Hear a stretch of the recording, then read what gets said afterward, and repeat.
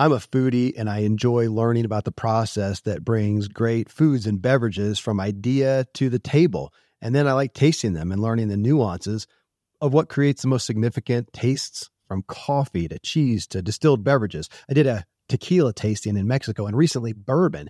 Heaven Hill bottled in bond bourbon really impressed me from the story to the taste.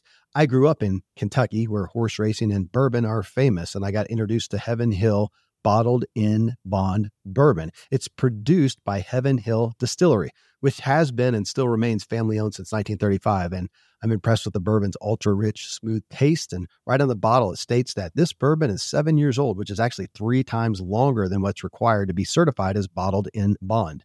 I feel with beverages, the longer the prep, the better the taste. Being a bottled in bond product means it must pass a list of 7 requirements that set the standard for this quality bourbon. So look for it at your local store. Heaven Hill reminds you to think wisely and drink wisely. We need to be versus do. When we think about being happy, being at peace, trying to feel better in the moment, we think about something to do. And what we need to do is think, I need to stop and be. Don't go do anything. This is not a moment to do. This is a moment to stop and be. And we as a culture, we don't know how to be. We don't know how to be. We need to stop and be. If you want to be happy, be. Welcome to Self-Helpful. I'm your guide, Kevin Miller, and I curate the sea of new personal development messages to bring the most influential leaders onto this show. Join me as I question my guests to better understand their counsel so we can all integrate the wisdom into our lives, because we all want to elevate our own experience and improve the way we show up for others. The Self-Helpful Podcast is presented by Ziglar, your premier source for equipping coaches. Visit Ziglar.com.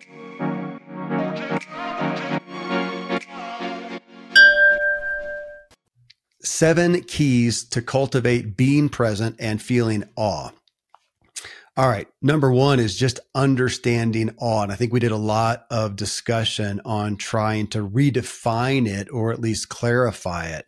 And one piece of it here, as Jake is saying, to take 5 seconds, 15 seconds, whatever it is that we're not simply thinking about gratitude. I mean, I think that's great. I'm not taking away from that at all, but this isn't thinking. This is feeling an emotion of inspiration. It reminded me of, if you asked me to think about a bike wreck, I can think about a bike wreck, just mentally think about it and remember a bike wreck in one of the races as a pro cyclist.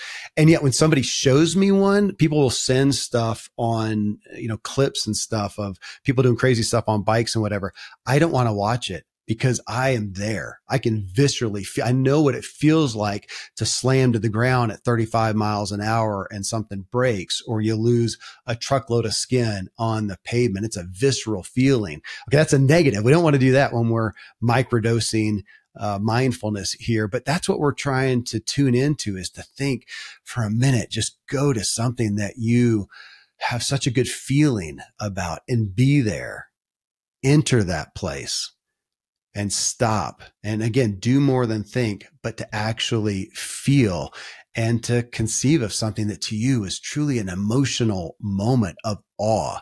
May not have been some, highfalutin, awesome thing that you're going to post on Instagram, but it was a moment where you felt, it was a rainbow. It was a rain coming down on a quiet day. It was a moment of peace, and we're leaving anxiety and things like that.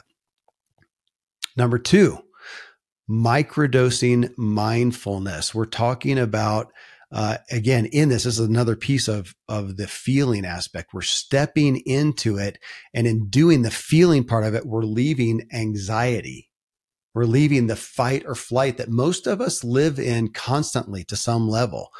And even to think about sleeping, sometimes we'll sleep and we still don't leave it, because we have to consciously leave those things and try to empty ourselves of those. You can go to sleep and your brain is chewing on anxiety, which is why you may have dreams, or you may wake up not rested. I have a watch. It's a Garmin wearable device in essence that will measure your stress throughout the night. And if I am stressing on something, it'll show me that. It'll also show me that if I ate something my body doesn't like before bed, my stress level will be high.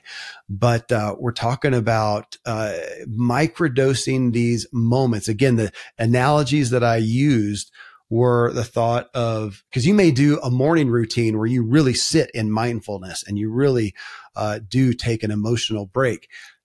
But if you just do that in the morning and you don't do it throughout the day, you lose out. We use the analogy of water. If you're supposed to drink half a gallon-ish of water per day and you do it all in the morning, you're just going to be bloated. You're going to be bloated. You're going to pee it out. And if you don't drink any more, by the end of the day, you're going to be dehydrated. You need to do little bits of drinking throughout the day. We talked about that also in regards to exercise, that if I go out today, I was out for about an hour and a half. I did a ride and a run. That's great. But then if I just sit here sedentary on my butt all day, I'm still reaping the negative consequences of being inactive. That's not how our grandparents, or great grandparents lived. They moved all throughout the day. So I have to get up and do some push-ups or go for a walk otherwise, or some pull-ups, or you could stretch for a second or something.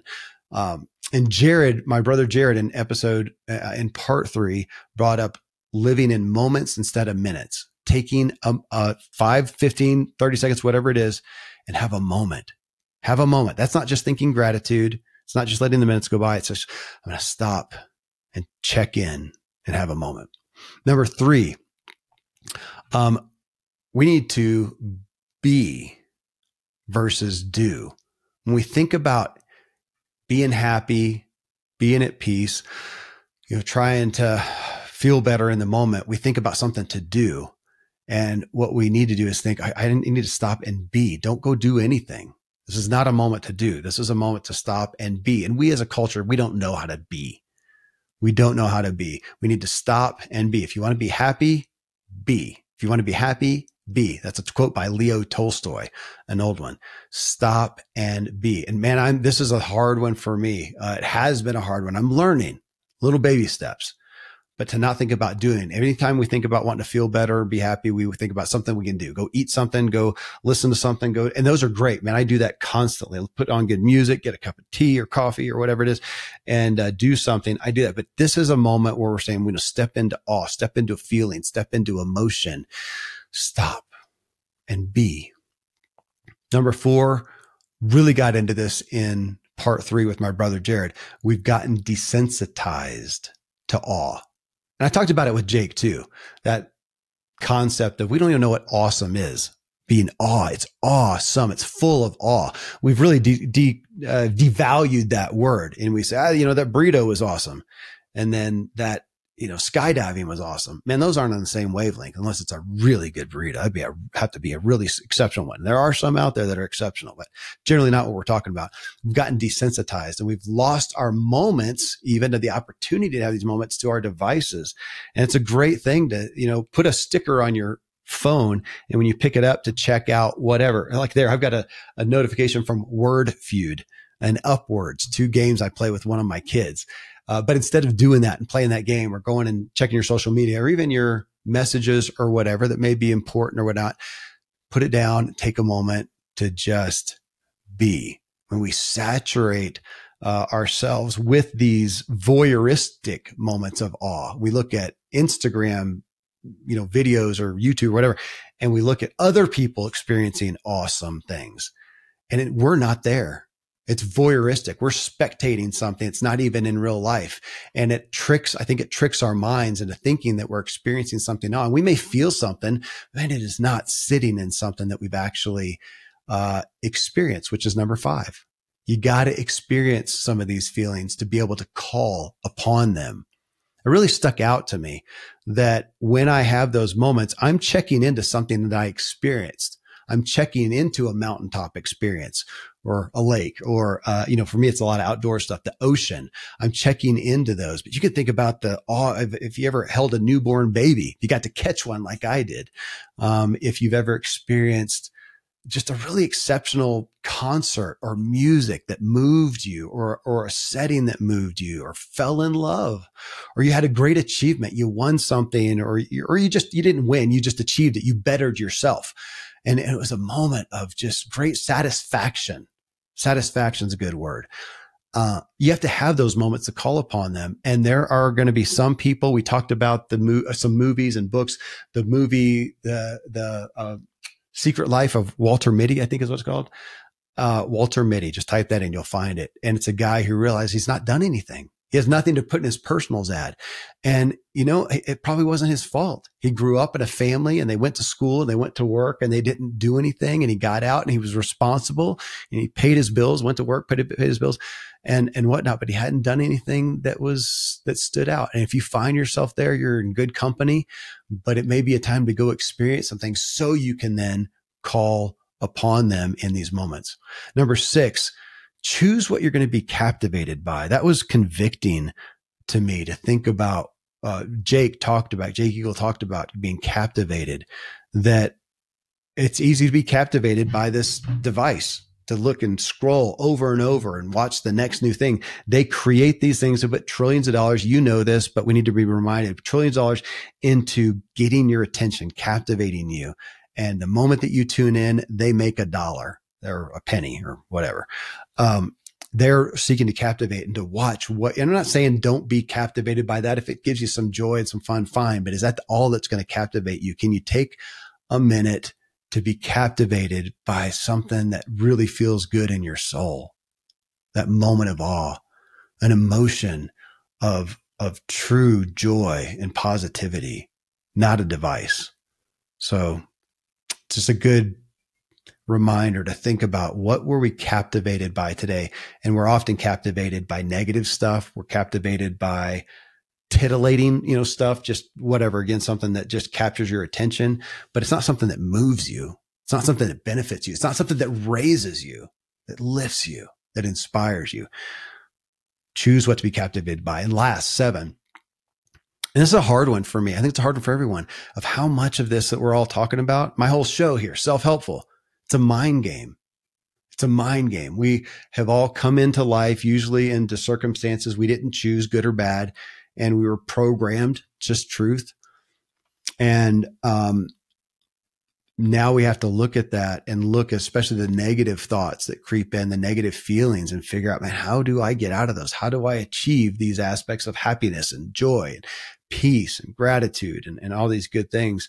And it's a mind game. It would be great if, like Leo Tolstoy, we could just, hey, you want to be happy? Just be happy. It's not that easy. We can grow more towards it being that easy, but it's not that easy. It's a mind game. And we're talking about altered states. How can we alter ourselves? And a lot of us need to alter our environment. It's very hard to reach a place of awe, gratitude, even peace, joy, happiness, if the environment's crappy.